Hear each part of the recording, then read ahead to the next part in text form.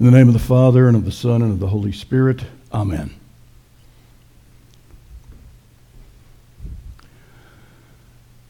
Back in the day when a playwright would write a new play, and they would want to try it out somewhere, they would say, well, you know, it plays okay, probably for New York City, or L.A., or Chicago, or Miami, but will it play in Peoria?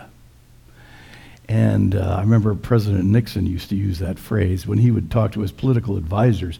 Shall we bomb Hanoi? Shall we take a trip to China? Well, how will it play in Peoria, he would ask. And you're probably saying to yourself, what's so big about Peoria? Nothing. That's the point. Peoria is an average city on the Illinois River in the middle of the country. And the object here is that if you want to know what Middle America thinks or which way the political wind is blowing, you go to Peoria. Now, that's not the only place you can do that.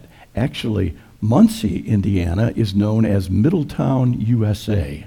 And our treatment center used to be called the Middletown Center for Chemical Dependency. And Alexandria is known as Small Town, USA. So we've got Alexandria and Elwood and Muncie and Peoria, and all of them are middle American kind of towns and cities.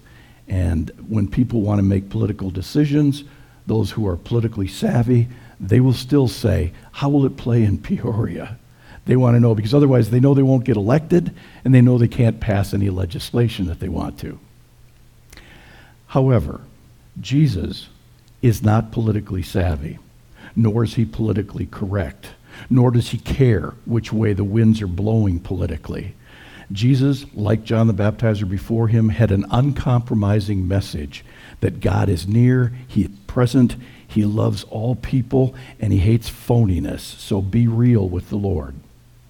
He also has an uncompromising message to his followers about discipleship. Jesus, it seems, was always swimming upstream. So when other people were saying, how do you get more wealth? Jesus was saying, blessed are the poor, and sell everything that you have, give it to the poor, and then come and follow me. When other people were looking for stuff, Jesus was saying, travel light, don't take any extra clothes, don't take a purse, just go out and spread the word that God is present. And when other people were trying to get even with folks, Jesus was saying, love your enemies. When the religious leaders were trying to gain personal self-aggrandizement and honor, Jesus called them hypocrites and phonies. No wonder they wanted to kill him. It was not really Jesus' theology that bothered people. It was his politics, or lack thereof. That's why he got in trouble. He did not want to swim along with the rest of the political influence of his time. He was a guy long before Howard Cosell who would tell it like it is. In our gospel lesson for today, we have more of this telling it like it is in terms of discipleship. He said to his 12 disciples, do you think that I have come to bring peace on earth? And at this point, I think most of us would say, well, yeah, we kind of did. I mean, isn't that what the angels said when you were born? Peace on earth, goodwill towards men. No, I did not come to bring peace, but a sword. I will pit son against father, and daughter against mother, and daughter-in-law against mother-in-law. And nobody who is unwilling to take up their cross is to be a follower of mine. They're not worthy of me. And if you give your life, you'll save it. If you try to save your life, you'll lose it. And then later on he said the part about taking what you have, selling it, and giving it to the poor. Well, that's obviously not going to play very well in Peoria or Muncie or Elwood or Alexandria. We would kind of like to take the offensive edge off of some of that. We would like Jesus to be the mayor of Peoria, but he's unwilling to do that in any way, shape, or form. The disciples found out that he wasn't bringing peace but a sword because all of them died a martyr's death. And yet all of them understood that it was worth it, that there was nothing that was more important than to be accepted by the Lord God himself and to have the greatest task in the world, to spread the gospel message. They were all willing to do that. There is a part of us that would like to be a little more moderate than that would like to kind of go along with the currents in Peoria. And yet we really can't do that. I was reading a piece in, I think it was Christianity Today, and it said, how do African Christians view American Christians? And it was not very flattering. They said that American Christians have taken the offensive edge out of Jesus' message and his commitment for discipleship.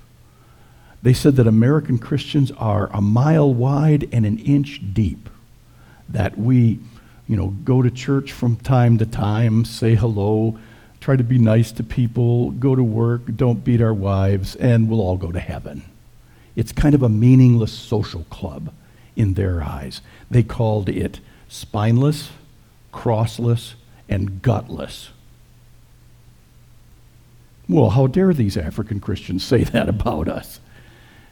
They can dare because they have gone through enslavement, deprivation, starvation, hunger, and the freedom of the gospel means more than anything else to them. They've paid a price for it. That's why they can say it. And so today we are challenged. Is there anything radical about our faith? Is there anything that shows that we're swimming upstream? Or are we just floating on the current of political correctness? Is there anything that says about us, these folks are different than other folks? Is there anything about the way we ask God's Spirit to help us be bigger than we are, more compassionate, more understanding, more accepting, more loving, more peaceful than other people? Is there anything that tells us when other people are trashing us, we speak well of them? When people are in need, we give to them. Not just the 2% that all Lutherans average in their giving, not just the 10% tithe. He wants it all. He wants 100%. He wants all of our stuff, all of our commitment, all of our hearts, all of our souls. He wants it all. Well, that may not play very well in Peoria, and it may disturb us a little bit to think about that. But I'll give you this guarantee. When we are standing face to face in front of the Lord God Almighty, it'll play great. Amen. Now may the peace of God, which passes all understanding, keep your hearts and minds through Christ Jesus. Amen.